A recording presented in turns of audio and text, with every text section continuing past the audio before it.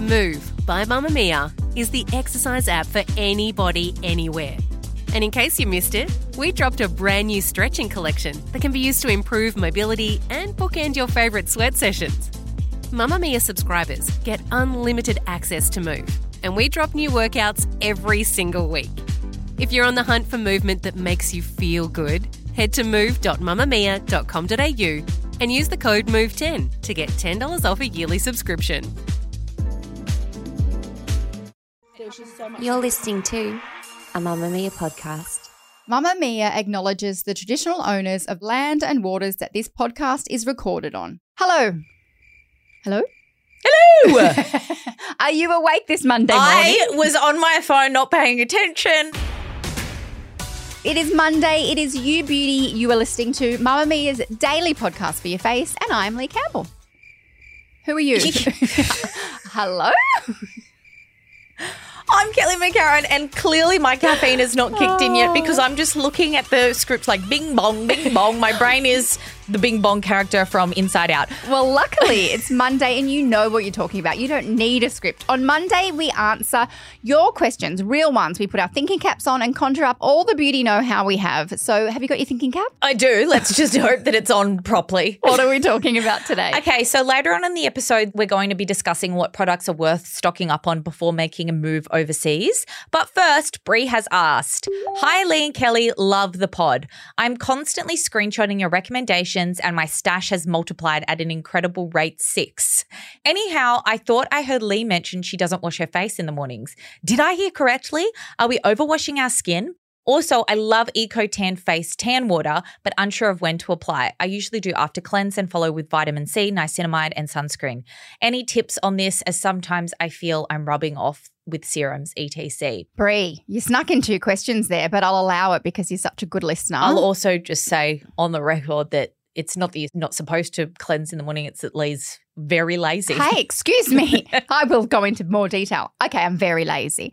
Same. Look, there's 2 camps with cleansing and it's totally up to you, your skin type, your lifestyle, that kind of jazz. So cleansing at night is so important because you've worn your sunscreen, haven't you, everybody? Yep. Potentially makeup, skincare, all that jazz, plus pollution. Dirt, life, sweat. Yep, all that stuff. So at night we're cleansing or double cleansing, up to you.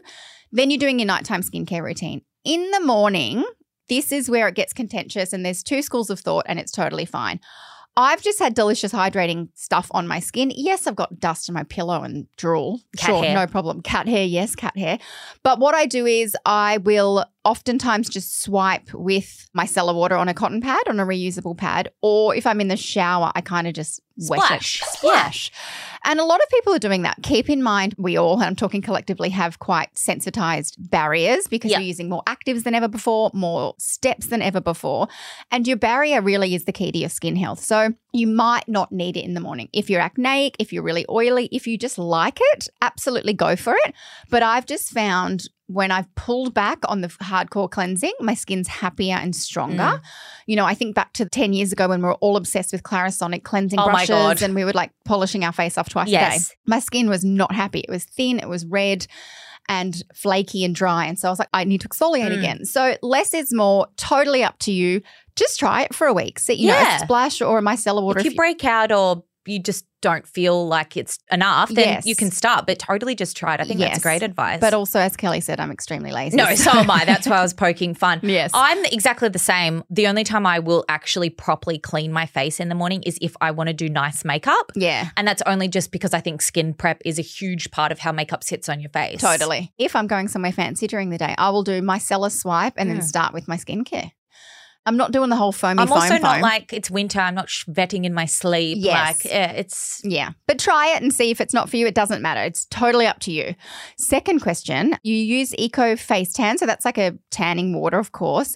You're not using it in quite the right steps. So you're doing after cleanse and then follow with all of your skincare. Look, you are kind of smushing it around with a lot of stuff on top.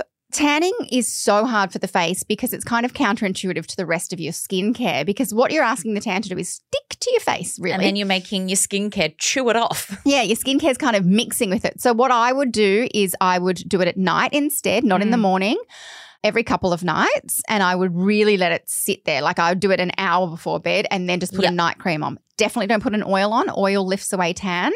Put like an oil-free moisturizer or night cream on. Working facial fake tan into a routine is really hard. Like you shouldn't use it on nights where you're using a retinol or Correct. any sort of exfoliator. And you're using vitamin C, which is mildly acidic and it's going to very mildly exfoliate. So, it's not going to work there. For me, I just warm my skin up with bronzer. Yeah, same. Or if I really want to tan my face, I'll just do it once a week, like before an event or something like that. But yeah, it's quite hard to work in there. But sorry, I don't have better news on that one. I don't really like tanning my face anymore. All it does is make my pigmentation darker as well. And I'm like, it sits in my pores. Yes. If I had flawless skin of an 18-year-old, I would, but it just highlights I'd rather makeup that masks everything as well as bronzes it up. Give me good old bronzer any day.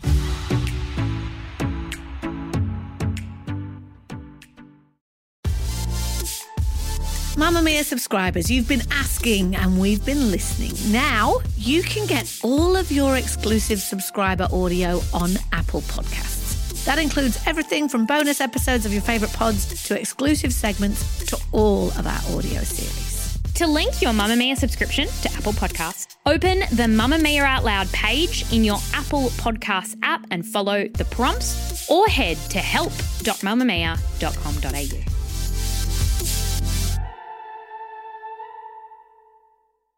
Next up, Alexis is asking for our help.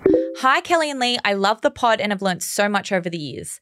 I'm moving to the UK later this year and my question to you is whether I should stock up on my favourite skin makeup brands products in Australia before I move, or are some products over there worth a go? FYI, I'm a big Mecca lover and predominantly shop there for all makeup and skin needs to get an idea of the brands that I love. Thank you, Ali. Alexis, how exciting. That's so exciting. Take me with you. Don't stock up. Yeah, okay, so, I mean, Australia now finally has a great collection with Mecca and Sephora and all the stores, but the overseas UK, is still better. Yeah. You'll have almost all the brands that you love there unless they're Australian brands. But even then, Ultraviolet just launched into a bunch of UK stores. So Sephora's not in the UK. If you didn't know that, it was pulled out about 10 years ago. They've got all of those brands that you can get at Sephora, though. You can get most of them. Correct. Yeah. And Sephora did just acquire a different company called Feel Unique, and they have started a Sephora UK website. So you can shop online in the UK. You're in the UK, you'll probably pop to Spain for the weekend. Exactly. You know, pop over to Paris and go to Sephora. But their equivalent is a store called After Beauty, and it's fantastic. It's very similar kind of bougie brands like your Sephoras and your Meccas. And then you've got Boots, which is like the best pharmacy. Like Priceline and Chemist Warehouse on crack. Correct. So if I were you, I mean, because you're going to stock up, but that's going to run out in 3 to 4 to 5 months anyway, and then you're going to have to find new brands.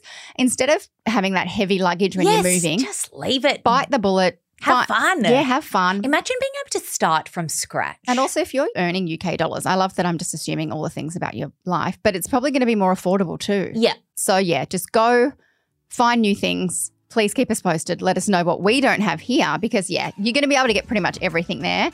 And if there's anything Australian that you can't get, I'm sure someone will post it to you. Exactly. Oh, we're done. We are done and I've got something in my eyeball. We've left a link to all the products we've recommended in the show notes for today's episode. And with unlimited access to world-class podcasts, stories, videos and events for women, subscribe to Mamamia and feel seen and heard like never before. The executive producer of this podcast is Talissa Bazaz with audio editing by Leah Porges. Bye. Bye.